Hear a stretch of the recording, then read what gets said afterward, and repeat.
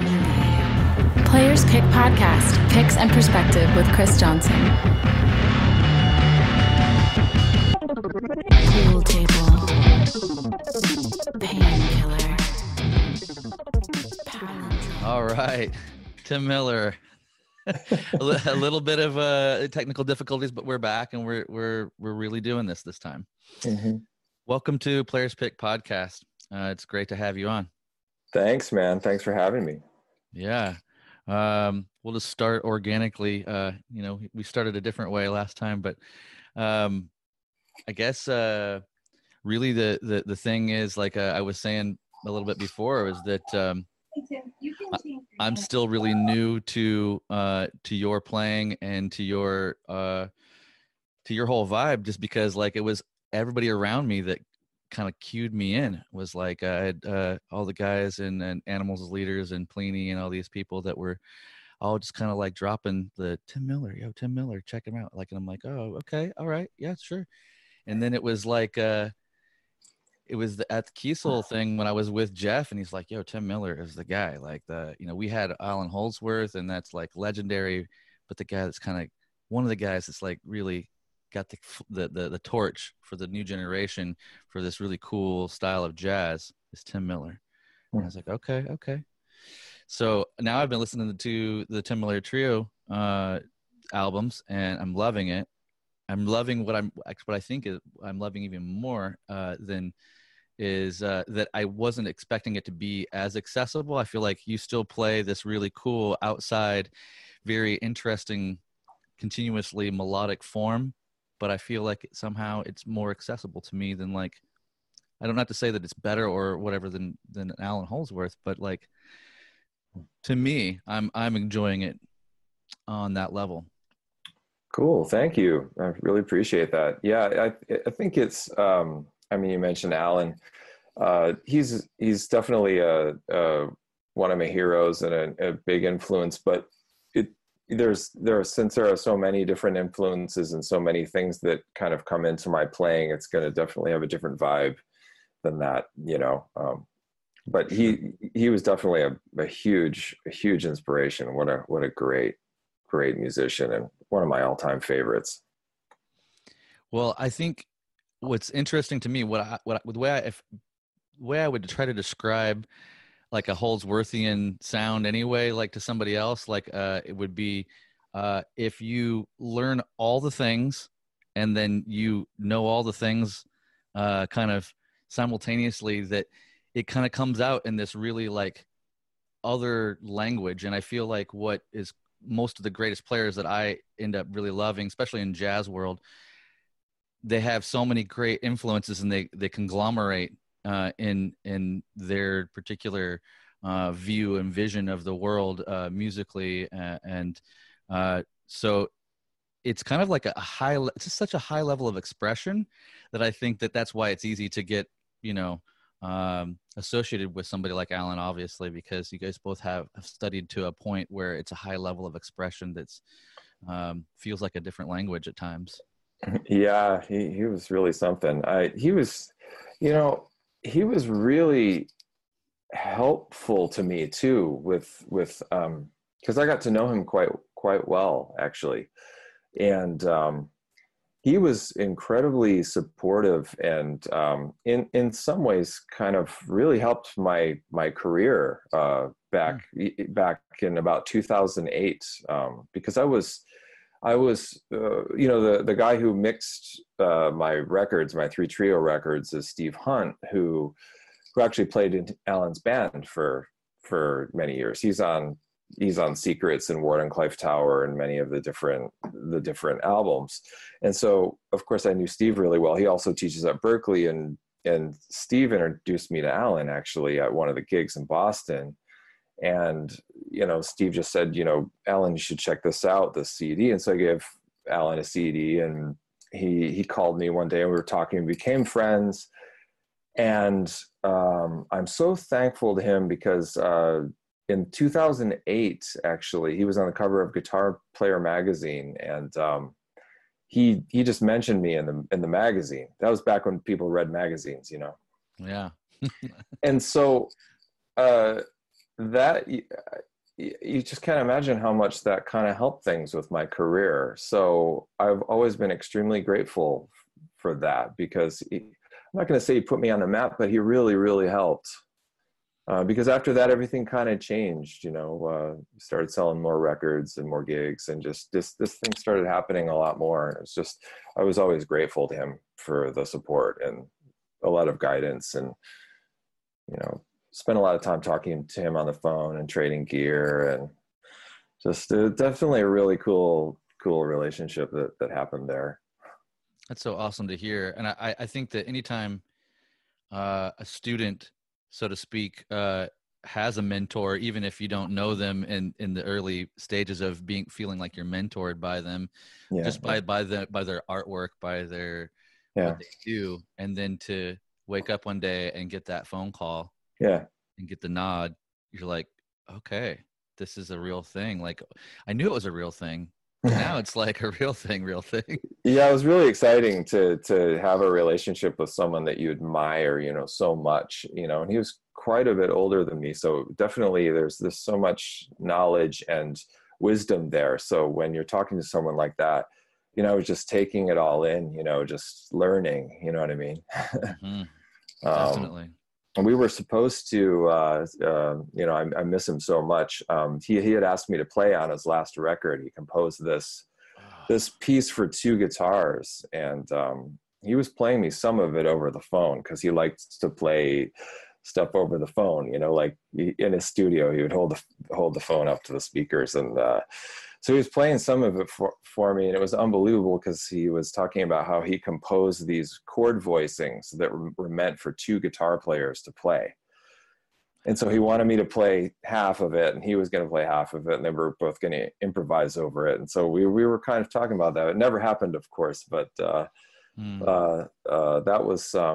was really something, having those conversations with him. So yeah, Alan, man, just wow, I could just go on and on. That's so cool. Well, I mean, I can only imagine what that feels like, and to think that the world, didn't get a chance to hear you guys on the same track, especially with him being the one coming to you and saying, hey, but that's like just getting the nod alone and having that story to tell. Yeah. He was a really beautiful guy. I mean, just wow. Yeah, I mean, so many interesting things about him, and his artistry and his kindness and interesting personality, and wow, so cool. Beautiful. Well, I appreciate you, sharing some story about him, and not being too bummed about comparisons or anything like that. Not at all, because I mean, I look at it like this.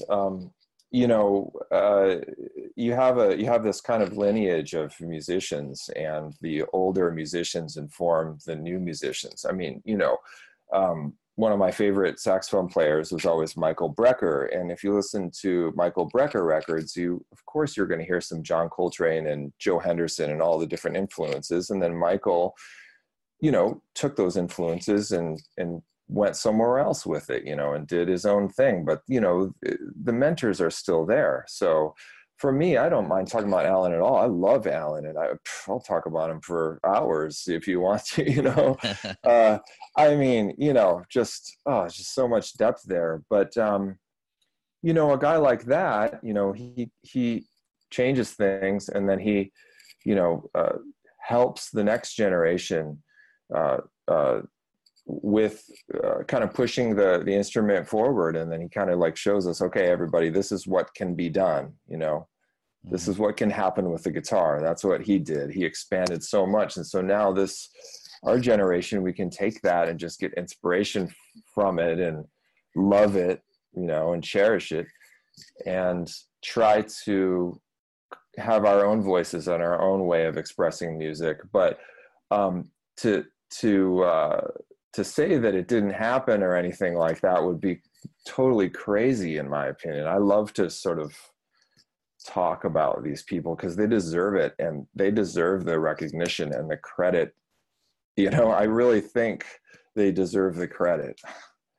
100%. I appreciate that you appreciate the teacher. I mean, you're a teacher yourself, so Yeah. so I think that there's probably a real sensitivity to it too, and because you've become somebody that then now mentors a lot of others.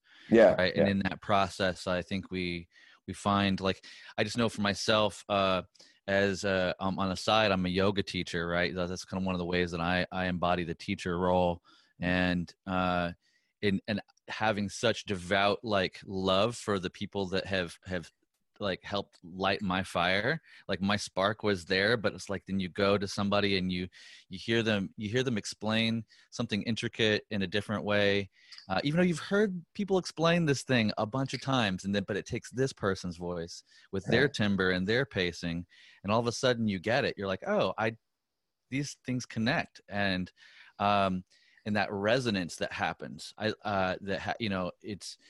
it's such a wonderful thing to be in gratitude and to honor those that have come before us and that paved the way, especially innovators that where you can very clearly see before Allan Holdsworth, like this sound didn't exist in the way that it does now. Right. Absolutely. And he deserves credit for that. And I think most players in my generation recognize that and cherish it, really. And it would, for me, it's like we have to recognize that and talk about it and give it all of its credit, man. Sure. Well, for you though, like where does I like to kind of take us back and trace out your journey a little bit around, and I like to do it through guitar picks a little bit. So, in the concept of like, maybe you can walk us through a little bit like of where you started as a guitar player through your first guitar picks or first couple of guitar picks. Like, where did your relationship begin? So like, let us know, like maybe a little bit when you started playing, maybe who started mentoring you in the beginning, and what picks are you playing now? Was there any evolution through the years? Yeah. I think I started on the probably like a Fender Medium. And the reason for that was Eddie Van Halen was my first main influence on guitar when I was 10. Because that was right around, 1984, 1983, right when Eddie was just, completely on fire, and he was the main guy that everybody listened to at that time. He was my biggest hero. And I had read somewhere that he was using like either thin or medium. And so I said, well, can I have the kind of picks, that Eddie Van Halen, that's how it works when you're 10, Totally. And so I was using like Fender mediums. I even got white ones, because Eddie had the white ones, Yep. And that's just fun, when you're 10. And so I think I got used to the medium and the regular shape, the typical shape. And then a little later, I got into this. I actually have one here. I got into this Gibson pick, which was a little bit rounder. I don't know if you can see these, but I'll hold it up like these things. Oh, yeah. They're like they're kind of a large teardrop. And the reason I like this one is that it's a little bit of a fatter end on the pick, and you can get more low end out of the tone with this. Because I think at the time I was listening to a lot of Pat Metheny, and Pat had this when he would strike the string, there was a ton of low end content to each note, and it was all about how he was picking. Now he was picking with the rounded edge of a regular shaped pick, but somehow I found that this one was getting me a little closer to that type of tone, because he was a really huge influence in my playing as well. So I went into this one for a long time, and then Gibson stopped making these. Oh, my favorite pick. They just stopped making it, and then I started running out, and I was like, if I don't learn how to use another pick, I'm just going to be out of picks. You know, and then I kind of went through some different things. I tried a Jazz 3 for a while. I was on that for a little bit, and sometimes I use that pick to track solos, like a couple solos on my last record, Trio Volume 3, were on a Jazz 3. I think that track New York was a Jazz 3, and a couple of other ones. But I've found that the regular Fender Heavy is kind of my groove with picks. Wow, that's the jam. Yep. And there's something about, it's about the tone for me. There's something about the regular celluloid with either a medium or heavy, depending on kind of what's happening. But picks are really important to me because they're the start of the sound. It's where your tone starts, and I'm really into sort of angling the pick and getting different tonal characteristics out of the note by using the pick. And I found that the Fender Heavy, believe it or not, I've tried so many different picks. This one gives me a lot of what I need. So you're able to kind of reposition it a little bit to get different timbres out of it? Yeah, so when I pick, I don't usually pick straight on the string. I'll angle it a little bit, and I also kind of pull. It's something I got from Eric Johnson, actually, where you go under the string and you pull. Here, I'll just show it to you with a guitar. Sure. If you have a guitar, and so when I'm picking, I'm basically going down into the string pretty low, and I'm brushing up. Instead of like picking straight across, I go down in and I'm at an angle and I'm pulling up, and I can get more low end out of the sound that way. And it also affects the attack, the way the note blooms. And this pick somehow works pretty well for me. Also, it sticks to my fingers, you know, like somehow this plastic sticks to my fingers, and other types of plastic fall out. So sometimes I have a hard time dropping picks, and that kind of plastic works for me somehow. Well, that's magic. Yeah. So that technique of going underneath the string and pulling up and kind of at an angle, would you say that kind of softens the attack and allows more low end because of that? Because you're not using kind of the sharper edge necessarily? I think so. Yeah. I think it softens the attack because you're kind of brushing the string. You're kind of brushing it. And now the reason that it adds more low end could be because you're using less of the pointed edge. I think that could be it, because, you know, when you flip the pick around and use this edge of the pick, I think that's, you know, a much more pronounced low end. So yeah, I think by doing that, it's kind of simulating turning it around in a way, Sure. If that makes sense. But I kind of do both because I like to really mess with the timbre of the notes. So sometimes I'm playing like this, sometimes I'm playing like that. You know, I'm doing different things. It's a pretty big deal for me, the pick thing. Well, that makes sense to me because of the tonal lineage that you're in with Pat and Alan and this kind of genre of player that everybody's really dynamic and very can be very soft spoken with their instrument, and I hear that in your playing too, where you're able to like feel like it's very backed off, but then seemingly without changing tones or pressing a button on your at your, you know, a foot pedal or something, you're able to kind of ramp it up and take the tone to a different direction. Definitely, because for me, the way that you pick, a way that a player picks and uses the specific pick that they're using is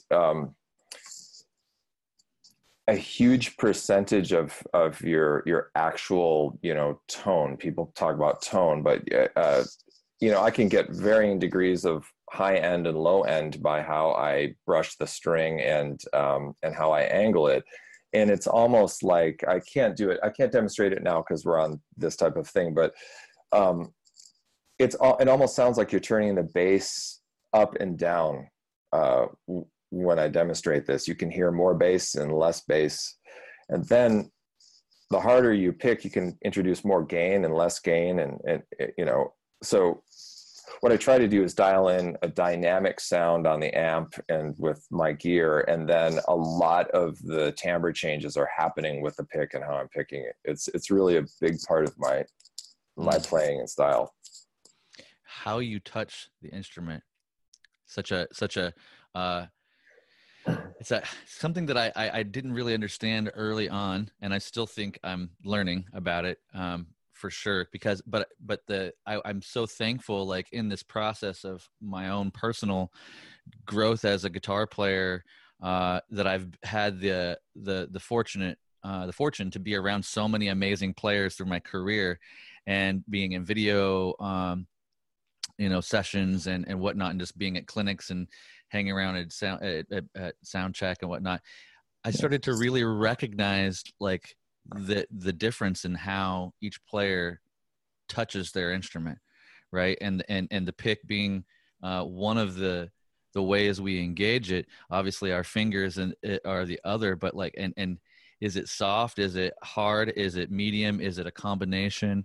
And just how subtle can we get? And that what I notice about you and your playing, like we're just talking, is that it is, and some rock players have it too, but like there's like, you notice that most of metal type music, like if we just kind of like generalize, is like everything on 10. Like we have the gain is on 10, like the volume's on 10. Like, can we master it at the highest possible level? Can it all just be beating you over the head?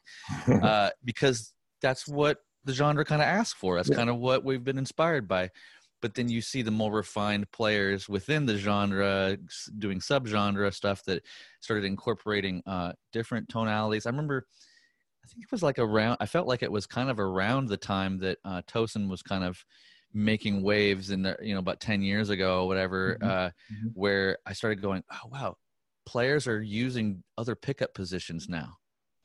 Like they're not just on the bridge pickup with all the hottest gain. There's people are actually using single coils and trying to get a different thing to set the sonic qualities, apart from each other, and not have everything kind of shoved into the same spectrum, you know. And here we are, like with in a different genre and in a very guitar centric jazz phenomenon scenario with you, where like this whole spectrum of touch is available.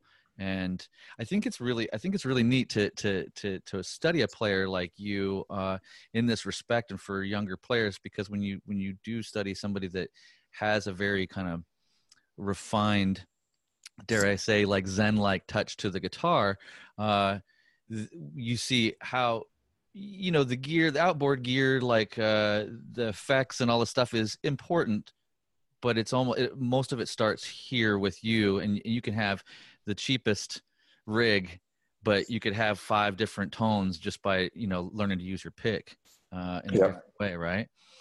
Totally. I kind of feel like gear, so guitars and amps and pedals and effects, I think when you're starting out playing are not very important at all, in a way.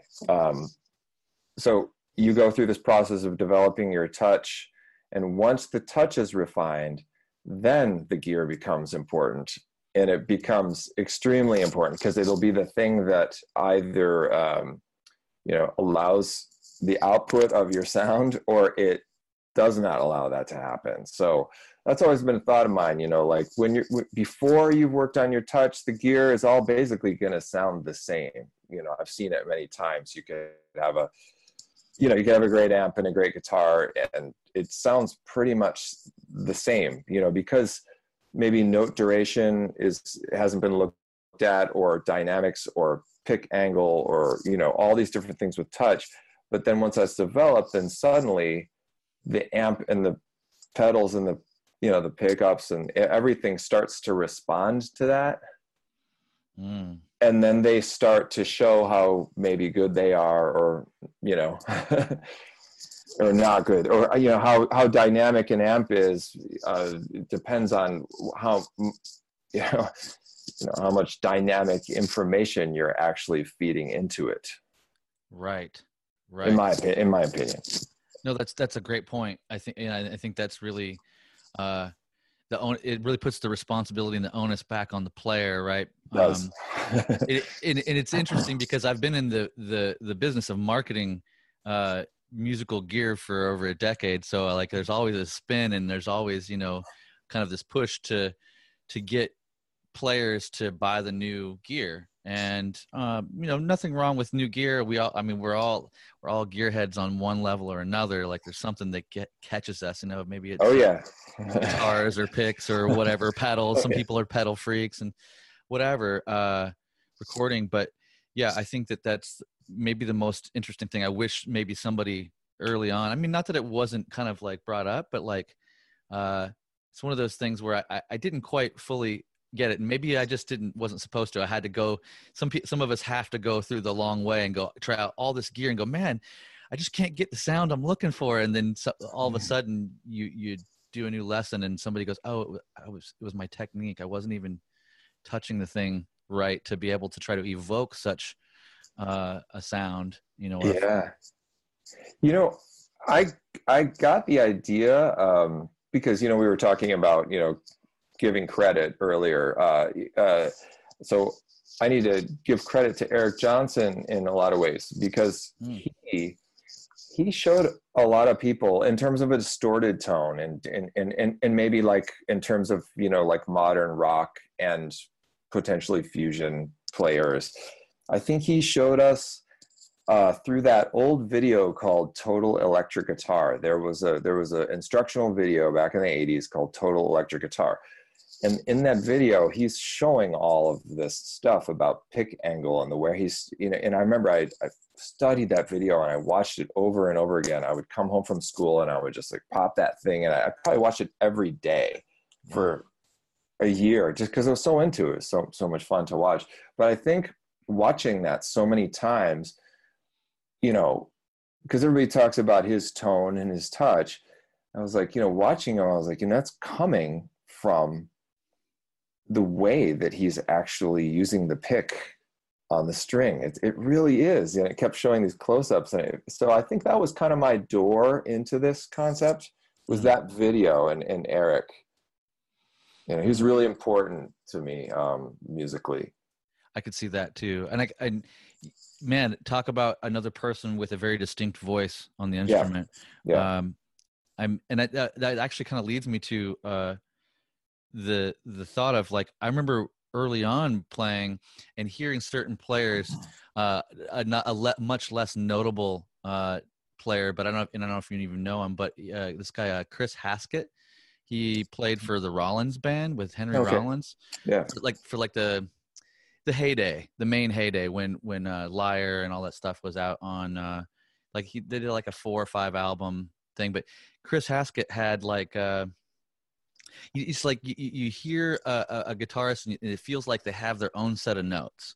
Like, and that's kind of how I feel about Holdsworth. That's how I feel about, somebody like Eric Johnson. When I hear them, I'm like, and I've now understand it as, in a different way. But early on when I couldn't understand, like, how I have the same guitar. I have a similar guitar and I have a similar pick, but I just don't know the grouping for them. So like post having the conceptual thoughts around like how to approach and actually physically touch the instrument, like in my mind the next thing is like, okay, well then it's like note group, once you have a physical prowess of any kind, like it's like, which notes am I playing or not playing to then kind of say what it is that I'm feeling or attempting to express, right?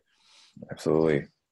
Could you speak a little bit to that in your experience? Like, how did you, I know this is a really open question, like, right? Because I think one of the things that when I hear somebody like Alan or yourself or Pat, that it's like the first thing I'm thinking is like, well, there's a formula, there's somewhat of a formula there, like in the sense that I should be able to like do some sort of math and come out with that sound. But I know that it's obviously like there's a, you could give me the formula right now and say, here's the notes that I'm using over this progression.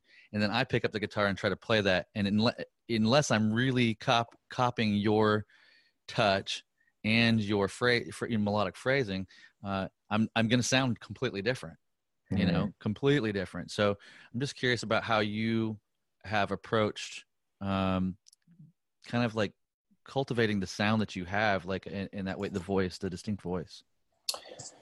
I think because we were talking about influences earlier, and those are building blocks. I think those are the things that you hear and you listen to. But then there's always this other side to things, to where those are in your playing, and they'll always be there. But there's something happens, I think, and you start to have your own ideas, I think, and I think they're unique to your brain and the way that you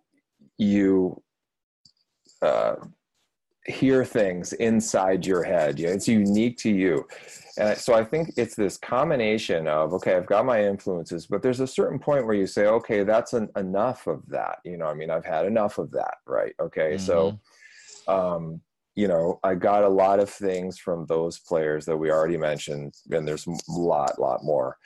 But then there's this thing that kind of pulls at you artistically, and it's the sound that you hear, I think, in your head. And I don't know if anybody else has this, but I think they do. When you're walking around, you don't have your guitar, but you're sort of imagining this sound. And sometimes what happens is you start looking around for other artists who are going to satisfy that for you. So you're looking around, you start getting to the point where like, I don't want to listen to those players anymore. I want to find some new stuff. And you can't find it. And you're looking around and it's not there. And so what I realized is that the thing that I'm looking for, the player that I'm actually looking for, is me. That's the big reveal right there. And I was like, where is this guy who's playing these notes that I wish I could listen to? And it turns out that player is actually in your imagination. Mm. And that player is informed by your past. It couldn't be there without it, like we discussed earlier. But then there's this new stuff that is you or me or whoever, and it can only be accessed by listening to that sound that you hear and trying to basically transcribe what's in your imagination. So that's definitely not a formula answer, but I think there's a crossover point to where you leave the influences behind and hold them in high regard, but then you go towards that thing you're looking for, that thing that you thought was in another player, but it actually is yourself. And then once that starts happening, that's a multi-layered process of imagining things, trying to grab it, imagining things, and just it's searching and digging really deep until you can start to find the things that you're actually imagining and hearing.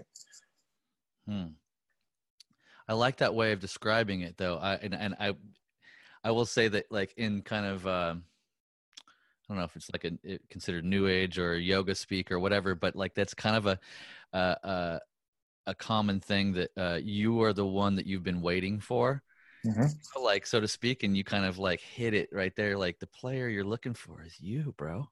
Like, it's like you're the one. And I think that and that's what a wonderful and also scary kind of simultaneous place to be, because it's like, oh well, if nobody's doing it, then I guess I'm all of a sudden responsible. If I want to hear that, I've got to do the work. I've got to sort out like which notes I don't want to play to create that vibe over said chord progression or the overall sound. And I've had that experience multiple times. And I hadn't ever had anybody say it like you just said it, though. So I appreciate putting it in that context, especially with because it's almost like it's so much easier in a way to like just cop a sound. And I want to say, easy is a relative term, right? Because there's plenty of complicated, tough to learn material by other people, right? Sure. But that is a good jump off spot to like, okay, like these sounds are made this way, great. And you see it throughout the world, like players will get proficient, and then it's like they're constantly trying to recreate the sound of their favorite thing. Yeah. And it comes off a little bit disingenuous. Right. There's a big difference between having, influences and inspiration and players that inform, your soul and the way that you play.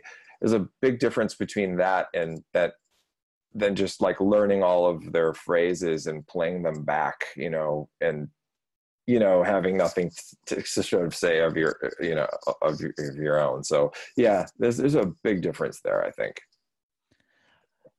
Speaking though, you mentioned, let's see, you mentioned just a minute ago, like when you're not touching your guitar, right? Like, and you're kind of like away from it, and the thing that you kind of want to hear, but you're searching around, you can't find that person. It made me think to, my friend Joe, I was like, yo, what should I ask Tim? Like, is there something you want me to ask him?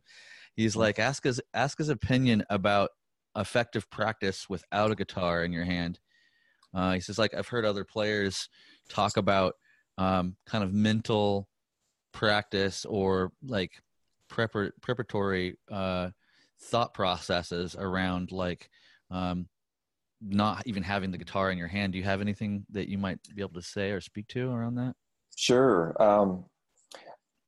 I mean, I think it depends on whether you're trying to learn something or memorize something technical. So with that, I mean, let's say, I have a gig with my band and we're working on this new tune and it's got a set of chord changes, and I'm having a hard time memorizing it. So that kind of mental practice can be just trying to, go over specific things in your head, while you're on the train or whatever you're doing, just, technical things like, okay, after this chord comes this chord, memorization type things.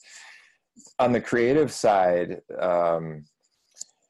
it's a little bit different. I think it's, for me, it's allowing myself to be relaxed creatively. So going on a walk or doing something that allows me to just feel relaxed and open to creativity. Just, do you know what I mean? Having some sort of activity that can open up your brain. I don't know if it's getting oxygen into your brain or just being relaxed. I don't know what it is, but I often find when I'm just going on a walk or something like that, or walking quickly, things just will start to flow a little bit better, just creatively, and not so much in a technical way. And what I try to do is capture the things that are sent down from wherever music is into my mind. So wherever the music is, it gets sent down because I'm open to it and open to receiving it. And then I try to sing it and record it, or try to remember it and write it down as some sort of conceptual idea. So, but usually it's something will come down, it'll come into my brain, and then I'll grab some sort of recording device and sing it into that. And then I go back and try and transcribe it. And it usually will end up being a song or a part of a song or a rhythm, some kind of drum part, or, it could be any number of things. It just depends on what's flying around out there and wants to come down into my, my open mind at the moment. I like that. So would you kind of consider yourself more of a like less, I mean, how do I say it? I guess it's like, there's the people the folks that would kind of feel like, I am the source of creation, and that I'm the one putting things in motion. I'm hitting the strings, and I'm the one with the ideas, and this is my melodic content. And I know where it comes from because it starts with me. And I think that there's a certain amount of, if not, maybe that's kind of a predominant way of seeing it because of the way we've shaped our kind of laws and copyrights and stuff like that around creative material. But then I hear the other side, which it sounds like you're coming from this other side of like, oh, I'm kind of a conduit more so for an idea that wants to live and present itself. And I'm not sure where it's coming from, but if I stay open enough, then I'm able to hear it, and I'm able to kind of translate it into this language that I've been working with. Is that more? Definitely, because you don't really know where that comes from. It's hard to say because those are very abstract, thoughts in a way, and I'm not sure that we can verbalize certain types of energy or certain types of states of being. It's hard to actually talk about it, but you could call this practicing. Your friend, you said, asked, how mentally practice. It's like just being open and relaxed and letting the music happen. But it's hard to say where it comes from. I mean, does it come from your memory? I kind of thought about this. Does it come from your musical memory? And then you're recalling things that you've heard before that are somehow coming in a different order than you heard them. Could be that. Yeah. Could it be something you're coming up with on your own?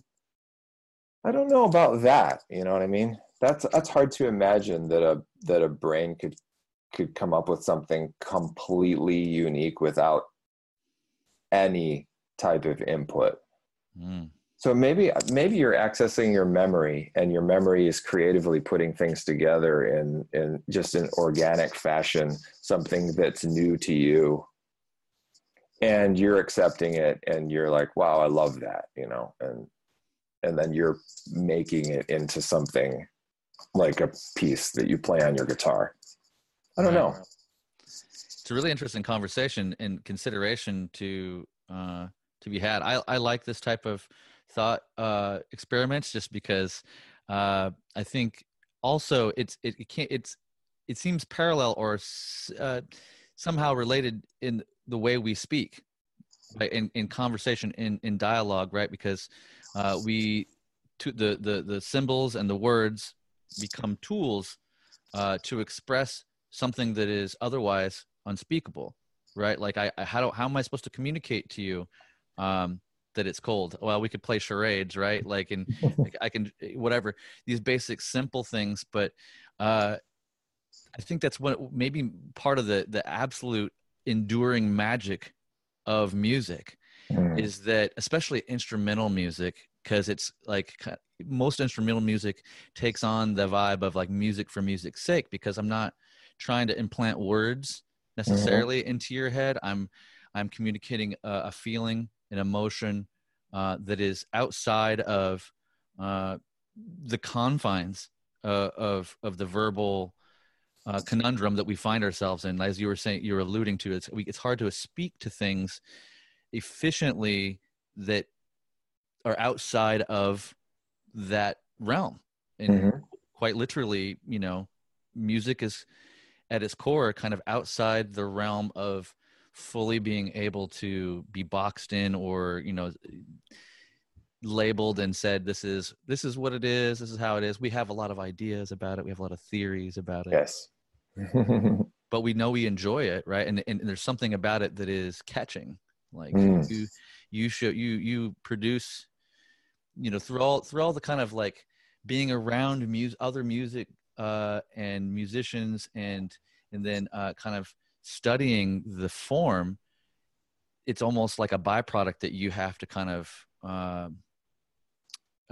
find your own expression to kind of either give back or express how that's made you feel. Right. I mean, that's kind of the common thing that I hear from musicians, like, oh, I got inspired because all these top 5 guitar players, these top 5 bands or whatever made me pick it up. And then it's that process, that journey of, well, what do I have to say? Yeah. I think it's that initial feeling that you get when you hear it that makes you do it. It wouldn't be any other reason for me. It wouldn't, it wasn't to be cool or to do this or to do that. It's like when I first heard music, it was one of the things in life that actually kind of got into my mind as something almost spiritual or just something that you could not explain, but it makes you feel a certain way and it makes you happy, and it makes you feel good, and so why would you not want that in your life? Absolutely. Do you consider yourself a spiritual person at all? Depends. I mean, well, not in any kind of organized way. No, I wouldn't say I'm this or I'm that, but I would say probably with music on a good day or something like that. Yes, I think that, but that's probably the thing that brings me there. So there's not like were you raised with any type of religion or anything like that? Just a little bit, just a little bit, but my parents didn't really push it. And after a while it kind of faded off and it wasn't really a thing for us. Somehow I think that's I mean, because I was raised very Christian, but I find it interesting when a lot of my guests didn't have that, because I'm like, wow, what was that like to be in a household where you weren't doing that, where it was just kind of like open, like go. I mean, I still had plenty of freedom to explore philosophically in my life, but it was always kind of like more under the guise of that. So I'm just always colored a little bit because of that, even though I don't necessarily identify as a Christian as per se. Through my yoga studies and all these other things coming back to me, like as I've gotten older, I've just felt more sensitive to subtle energies and sensitive to kind of synchronistic happenings in the world between friends and events. And so it's interesting that for a while I had to get away from the feeling of being boxed in around Christianity or religious, like happenings, just the regular like church and this and that.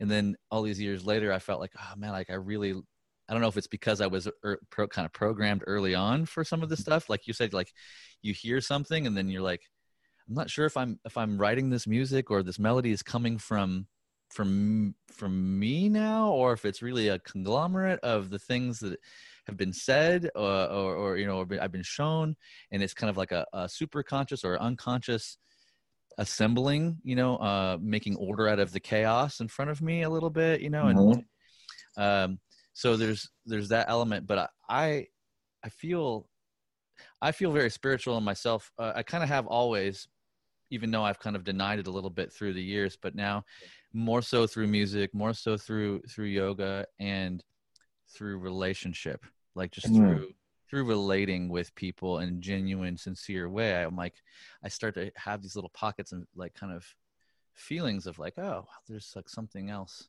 going on here. Maybe this is the reason why I'm here. I feel like more grounded when I connect with people. And right. And you have that sensitivity to that. So you can, when you start feeling that that's happening, you can really get in there. Yeah, I get that. Yeah. When and it's been pointed out to me by different spiritual teachers along the way that they're like, because I hear these questions that like a crowd or somebody will ask kind of a spiritual teacher of some kind, it could be yoga teacher or whatever, and oftentimes the answer that I hear back is like, like, what's the meaning of life? Like, how can you point towards like the thing, and it's like, well, like life is the meaning of life. Like this moment now is the thing, and your relationship to this moment is maybe the most important relationship. So that may be a person in front of you, that may be a situation at hand, it may be all these things. And through constantly remembering and reorienting myself towards the now, that has become like a spiritual thing in itself. Like, and that translates to playing music too, because it's always, that music that you're playing is always happening now. It's always like this, with this breath, with this heartbeat. And it's a little different each time I come back to it, even though it feels similar. And I'm like, I love to jam this thing, but it's a little different today. It's a little bit different. And that there's something, because it's not, so hard and fast and like super definable. It's kind of whimsical and passing each time you play through a song or a phrase or something, and it's just that micro little bit different, which I'm really a fan of, actually. The more I study this kind of thought process, right? How would you do you feel similar, and would you say that you kind of apply some sort of thinking or feeling around like improvisation and like showing up in the now in that way?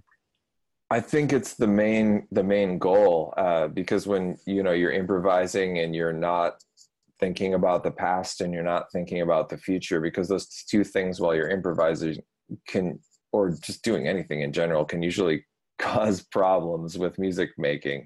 They can create some sort of like stress on your mind, if you're thinking about what's going to happen, or if you think about what happened somehow. So it seems like the main goal as a player is to center that and try to be more in the now. But that's like I think that's the biggest challenge for me, is being able to be there. You know what I mean? I think I'm there on my best nights playing, or my best moments. When I say best, I mean when I feel everything's in sync and flowing, and there's no, there's nothing technical happening. You're just kind of flowing and doing it. And usually when you listen back to those moments, they sound good. You know what I mean? Because it's just really happening. Because it's usually nothing in the past and nothing in the future is available at the moment. It's just the now. But I got to say that doesn't happen every day for me. Sure. That's probably why things like yoga, it's considered a discipline. In a way, you have to study it, right, and you have to be there, and you have to show up every day to practice it. Because if you don't, I think it's, well, you might have a different experience, but it's maybe not the easiest thing to get into if you don't practice it. Yeah. I don't know. Yeah, I think that you're onto something there for sure. And I think that reminding ourselves that whatever the discipline, whatever the form that you are practicing, it's a practice. Right? So to be like, for myself, I've had to learn a lot of like kind of small personal forgiveness around like not getting something right, or not getting something quick enough that I have like as a goal, or I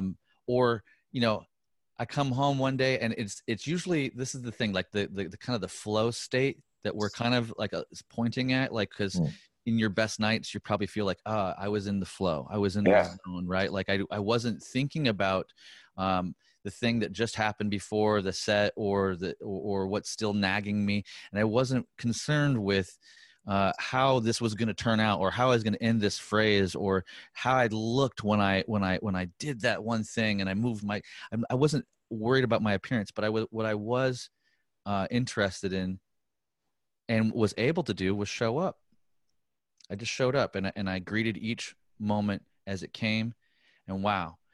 Even if it's just for a moment through a song or a passage, or a few songs through a set, or any of these things, I think that as wonderful as it is to achieve and experience that flow state, that it's not necessarily promised to you, Mm-hmm. And it's kind of like this interesting Zen, like koan, like riddle, so to speak, in the sense that you're just like in yoga, they say practice and all is coming.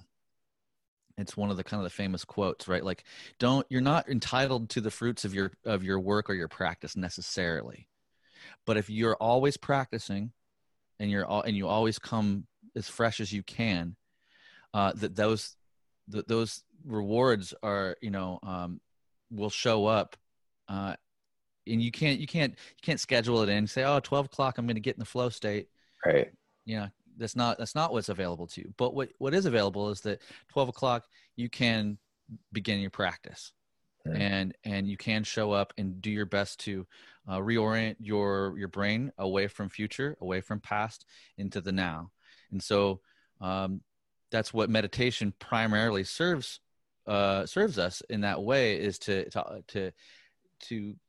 like most meditations have to do with the breath, and they're interested in bringing your awareness away from that future past into experiencing reality now. Mm-hmm. In the body through a function that you can very clearly observe, right? So noticing the breath move into the body and out of the body. The body's living now, right now, all the time. It's never living future. It's never living past. The body can't do it. Yeah. So in that, we kind of hone and practice, and it's not a perfect, right? We don't call it a perfect. We call it a practice. Mm. So I think in that way, if we learn how to kind of like position it right in our mind's eye, and what it is that we're up to, then it's just like, oh, I just put my head down and I do the thing, and the rewards will show up on their own. I don't have to like necessarily seek something in particular, although you can have favor for it and say, I will send my practice in this direction, and I will try to set the scene so that this eventually happens. But you kind of almost have to have an open hand with it, more so than the tight grip, I think. I like what you said about how you're not entitled to it. It will show up perhaps once you've done enough practice, right? Mm-hmm. That really speaks to me, because, sometimes anything like this, it just requires time, and it requires you to put in the work and the, and your energy into it. And it doesn't maybe come the first time, and it doesn't maybe come the 100th time, it will come. It will. Yeah, they say 10,000 hours doing something that after 10,000 hours you potentially are at like a professional or reached a journeyman level or this or that, but I also think that like if you start counting the hours, like you're in trouble. Yeah. Like I think, and I think that and I think this is also pervasive too, like in the business of music, right? Like if you start setting like premature, like hard and fast goals for your musical career, you say, you know what, I'm this age and so was this age when he did such and such, and this comparison game, and we've got to get out there and we've got to do the thing and achieve such and such by this time. I think that it's unnecessary stress on bands and musical projects when we set these kind of not necessarily unrealistic, but like it's kind of like fake or false timelines, so to speak, for oneself, right? Definitely. Because I noticed this for myself. Like it's just, I've done a lot of stressing out in bands in the past where we're like, we've got to be rehearsed for this gig and do this and write the album's got to be done by and I just like those statements all make me cringe. I'm like, oh no, like what don't let's go back to doing it because we love to do it and get joy out of the thing. And if we get super joyful while doing the thing, won't that actually, and this is my hippie side, right? Like, it's like, won't the joy that we're expressing just like draw the thing to us, And I think, and I actually believe that it will. It doesn't mean that you don't try or don't favor the goals or the things, the aspirations that you're looking for, but it's really more so about kind of having that open quality that you spoke about when you're writing. It's like, I don't know, I took a walk and I kind of cleared the slate, or I went and worked out, or I did something that allowed me to stay open, not clenched around the idea or the goal. Because when you're in that open state, then you can receive transmissions, so to speak, right? Absolutely.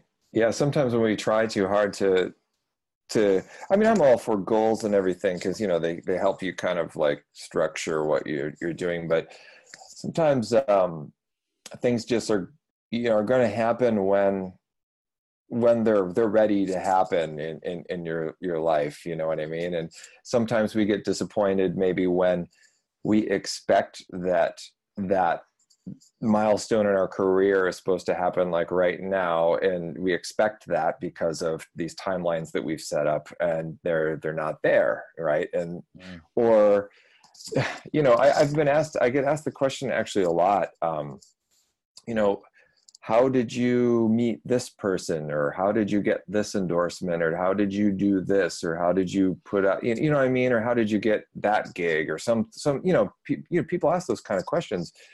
And my answer is always, you know, those things just happen organically when they're actually ready to happen, I think. And you have to have, you know, the skills have to be there. And, you know, of course you have to be involved with certain people for certain things to happen. But I think things are going to happen if you just work hard and you do it for the right reasons. You know, you pursue your career because you love what you're doing. Like you were saying earlier, why can't we just do this because we love it? You know, if you just do it for that reason and you do it a lot and you work really hard, but that's the main thing that drives you, it seems that these types of things fall into place kind of naturally. And without, you know, banging on people's doors and, you know, things like that. Stuff happens naturally. That was a big thing. I think it's a big thing to learn, you know, and I think it's good for people to maybe hear that, you know. I like to tell my students that at Berkeley anyway, you know, the stuff's going to happen, you know, but you got to put in the work. And you can't expect it to happen in the exact moment that you want it, because if it doesn't happen the exact moment that you want it, maybe you need to adjust some things. Yeah. I think that's a really good advice. And I get a similar set of questions as an artist relations guy. Of course. Right. They're like, you know, what's the best way to write you a letter to ask you to like consider me for the Kiesel artist team, or, you know, previously Jim Dunlop or EMG or whatever, these different types of things. And that has been an ongoing evolving question, but it tends to be answered in a similar fashion, that like, you'll know when you're ready, because it's time to hit the road and you don't have enough of the gear, and you have a lot of people, you know, like there's different possible stages where it's going to be obvious what needs to happen. And I'm a fan of this concept of arriving at decisions most of the time versus making decisions. Right? Like, so the concept, like when you make a decision, you're choosing between this and that. You're like, oh, I've weighed it out, and like, this is the least amount of suffering or the quickest path or whatever. And you kind of make a intellectual discernment, like this versus that. When we arrive at a decision, it's like, it's kind of, it speaks to that organic process that you're mentioning and putting out there, that like, that, well, I've done this work. I've continued to stay true to the cause and to the reasons, and then something comes up. Hey, do you want to open up the show for so and so? Well, yeah, I would love to. What a wonderful thing for that, you know. And you in things that are right. You didn't have to go out and beat that person's door down. Right. You just did the thing, and then eventually you're noticed. And I think I know it's not 100%, but I think it's kind of a lot of like how you hold it in your heart, like how you hold it in your mind, like what's your real intention. And you may speak the words that, like, I'm doing this because I love to do it. But if you find yourself then shortly after that, kind of in a state of suffering because something didn't happen the way you wanted it to happen, then there's some element within you that isn't in full alignment with that statement. I do it because I love to do it. Mm-hmm. And it's okay. Both can be true. You can do it because you love to do it and you want to look cool. All right. You're like, that's my case. Like I found guitar and I was like, man, that feels really good, but it also makes me feel like, and I want to look cool. I want the girls to like me. I want the thing, I want to be respected and whatever, but it was feeling first, thankfully, and kind of ego second. But yeah, I think it's a really, interesting way to like kind of approach it too, because it's these are guitar lessons for folks that of all stages, because even beginners might hear what we're having to kind of like talk through here now and really start to like take the right path, so to speak, and be a little more relaxed around their approach, because it's like it's not a totally passive way of being, but it's not a totally aggressive or fully active way of being either, because I think things will oftentimes kind of work themselves out a little bit if you just kind of, okay, I want to let everybody know that I favor things going this direction. Yes. If they don't, then maybe it's just not right time for me. And just keep working and keep at it and keep doing it for the right reasons, and things usually go the way they're supposed to go. Usually, not always. There's other circumstances, but things usually go, in the general right direction if it's approached that way. Usually. Yeah, that's awesome. Yeah, I totally echo that whole sentiment, because and I've noticed just on a personal level when I do. The times when I have been like kind of like steadfast and like, oh, this has got to happen, it needs to happen by this day and time, I get into such a state of personal suffering and anguish around it that like that's now my deterrent from it, because I've been there how many times? Like I'm just gonna get angry, I'm gonna be mad about. I'm like, and it's like, why? Who wants to be mad and angry? Like I definitely don't. I prefer not. So again, I think we talked about it, or I mentioned it in our kind of false start, but how long you personally went to Berklee and then became a teacher, or how did that work out? So I actually didn't go to Berklee. I never went to Berklee. I went to, I grew up in Michigan, and then I ended up going to University of North Texas, which is mainly like a jazz school. It's actually a state university in Texas, but they have this really great school, music school within the university. And some of my friends were down there, and I just went down to visit with my dad, and we really liked it. And it was just kind of a great vibe down there. So I ended up going to school down there. Then I moved to France for a year, to Paris after that, and then ended up just playing some gigs and doing that thing, and then came back and did a master's degree at New England Conservatory, which is in Boston. Then shortly after that, I got the gig at Berklee. And that's when I met Mick Goodrick and started the whole relationship with him, and we wrote a book together, and we're playing lots of gigs together, and he was a big mentor to me as well. So that's been a really great thing, just being at Berklee and being around Mick and being around all those incredible musicians there. It's been a really fantastic thing for me. I love it. That's good. That's a good outline for showing talking about like work, putting in the work, and then like eventually a thing shows up, right? And you were, it's the right time, right place, it sounds like, with Mick. Yeah, with Mick, I mean, it was like I was always just a big fan, of course. He, I mean, just like we were talking that stuff earlier, it was always just like, wow, Mick Goodrick, I love Mick Goodrick, I use his books, and then we met, and then suddenly we were teaching at the same school, and then through you know, just things happen naturally. We started playing together, then we started gigging together in this quartet, and then he asked me to write a book with him, and these things happen just kind of naturally. But it's definitely something I'm really grateful for, being, you know, having the chance to again work with someone who I admire so much musically and get so much inspiration from. That's been really cool being around him. I can only imagine, man. Yeah, he's the guru, man. I mean, he's the jazz guitar harmony guru. You know, he and Ted Green, you know, in my opinion, those two guys.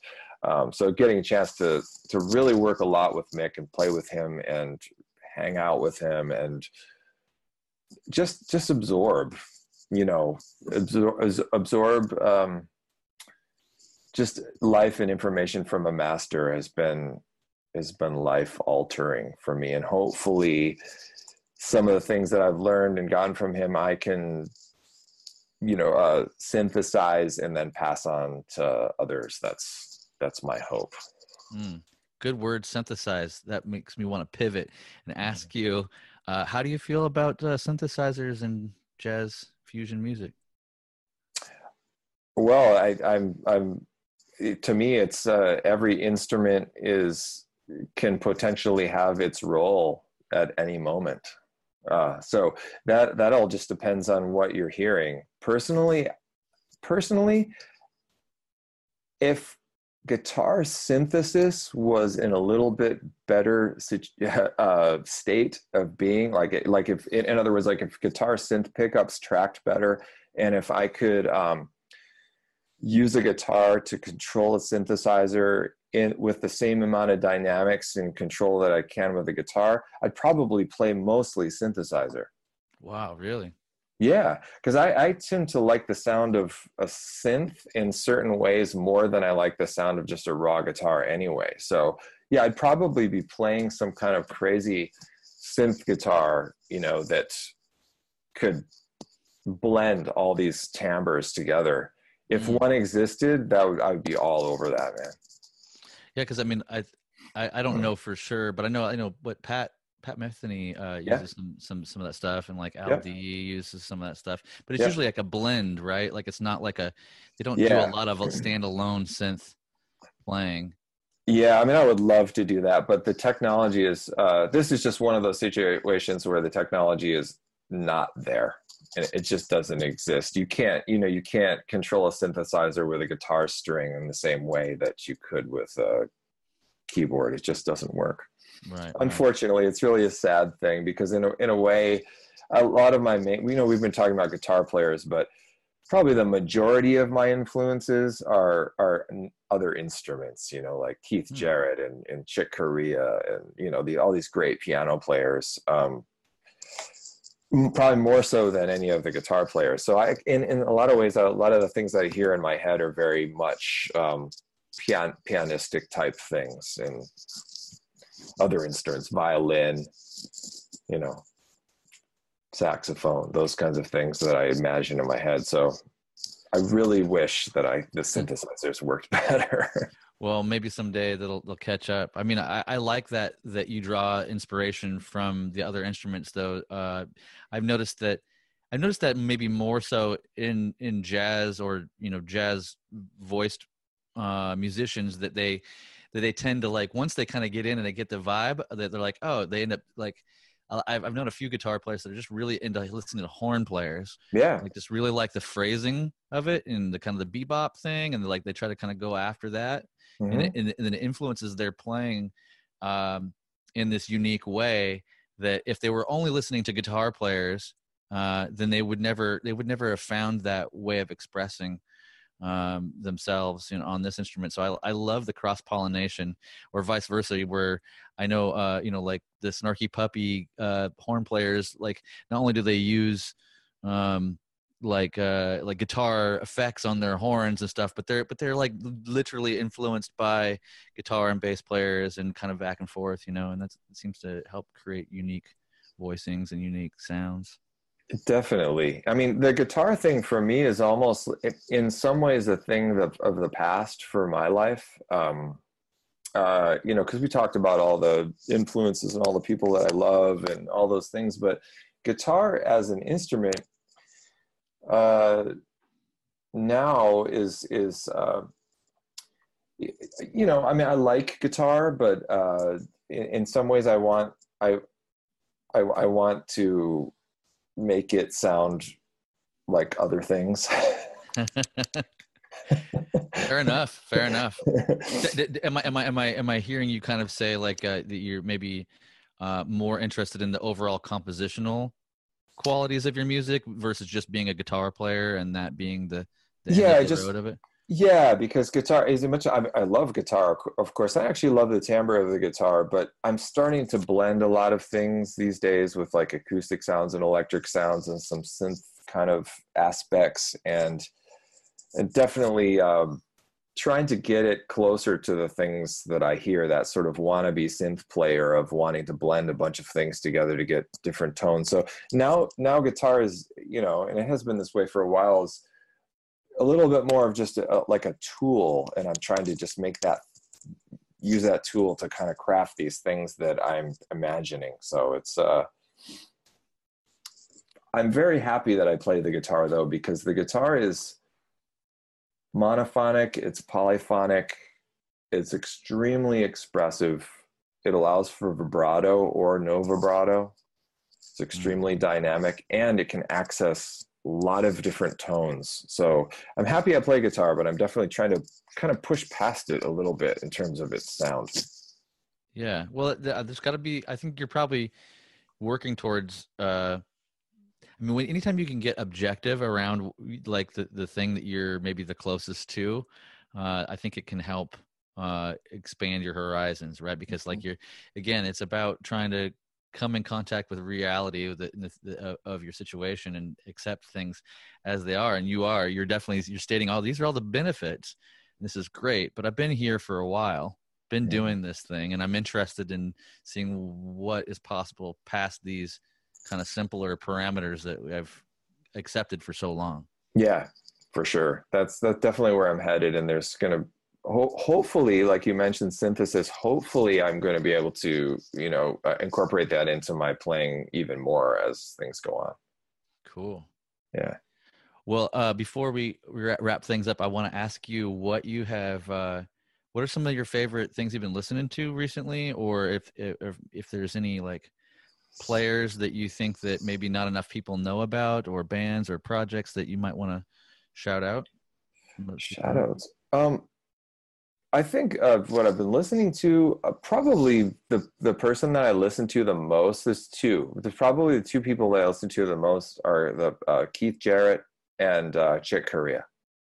Amazing. Of the musicians that I kind of just go to, you know, if I just want to listen to some music, it's a lot of the times it's Keith or Chick, both piano players. So they're kind of the top for me in terms of improvised music and the way that they play chords and, you know, the way they play. I love those two.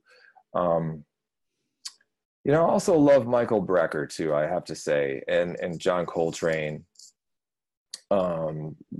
as just kind of pinnacle of the linear expression of music. Those guys. Now, in terms of like other players, I like listening to my friends too.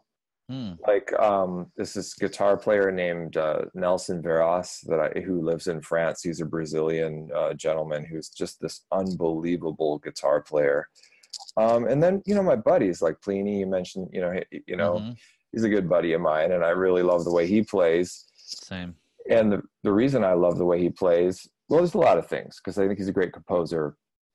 And there's a lot of things to really dig, but the way he picks, like we were talking earlier, and he gets dynamics out of the instrument is very, very nice to me. So dig him. And who else? But he's well known. Yes, for people who were not well known. Any players? Just like what's your vibe? I mean, be anybody. I'm trying to think. A guy who plays Kiesel along with me, Alex Sill, sounds awesome. He's great, recently checked him out live. He sounded awesome. The problem with naming younger players is that I'm going to leave someone out that I really like, and then it's. I know that feeling. No worries. No, but just trying to shout people out that I think that are great. James Muller, who lives in Australia, is an incredible guitar player. But then there's then that's guitar. But I mean, it's like Nate Wood, the drummer. I love him. There's Evan Marion, who often plays in my band. Sam Manai. Santiago Bosch, who's this incredible keyboard player who plays. So a lot of the people that I'm listening to are just my friends who I like to play with. So there's like the past, influences, but then there's the people you just hang out with. And I love that. I love that because it's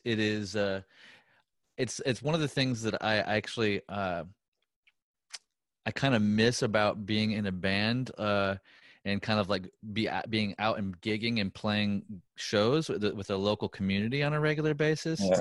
Is that you get turned on to all these local hidden gems of players and projects that when, like, for me, being constantly focused on the biggest players and who's on what big tour and like, can I get out there and, all this kind of hobnobbery that my job kind of asked me to do, which I'm super fortunate and happy to do. But it takes my focus away from that. And back in the day, there was like, I was mostly playing in bands in Seattle during the early 2000s. And just like you end up going to a gig, you're like, I don't know, we got a gig with some random band named this, blah, blah, blah. And then we go to the show and we're like, wait, where did you guys even come from? And they're like, we just started like 6 months ago and this is only our second gig. And you're just like, you catch these people and groups. And then are like, hey, well, let's book some gigs together. Like, yeah, let's book it. And then you start aligning. And then next thing you know, like, hey, do you want to like do a gig or a song together outside of all this, and these things happen. And the kind of, I mean, it's strange to call things local communities in a weird way because we're so worldwide now, but your circle, you're saying that you really like draw inspiration and like to listen to your circle.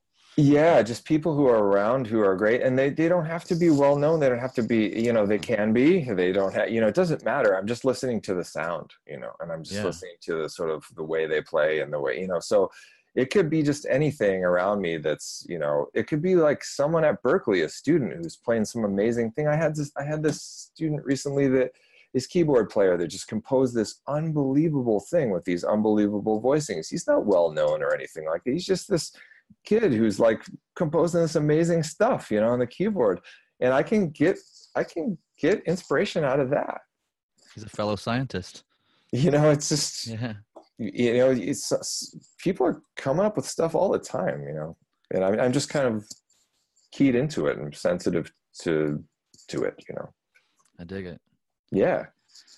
Well, Tim, I really appreciate your time today, man. I'm gonna cut it off here. I gotta get prepped for the next one, but I also want to say thank you so much for taking the time and chopping it up with me. And I hope things, in their own time, in their own way, are kind of normalize a little bit. We are able to go out and do our things and cross paths in real life again before too long. For sure. Let's hope that happens real soon. Yeah, I'm holding out for all of that. Yeah. And I'm holding out for your health and well-being, as well as your family too. So, well, you too, sincerely, man. Yeah.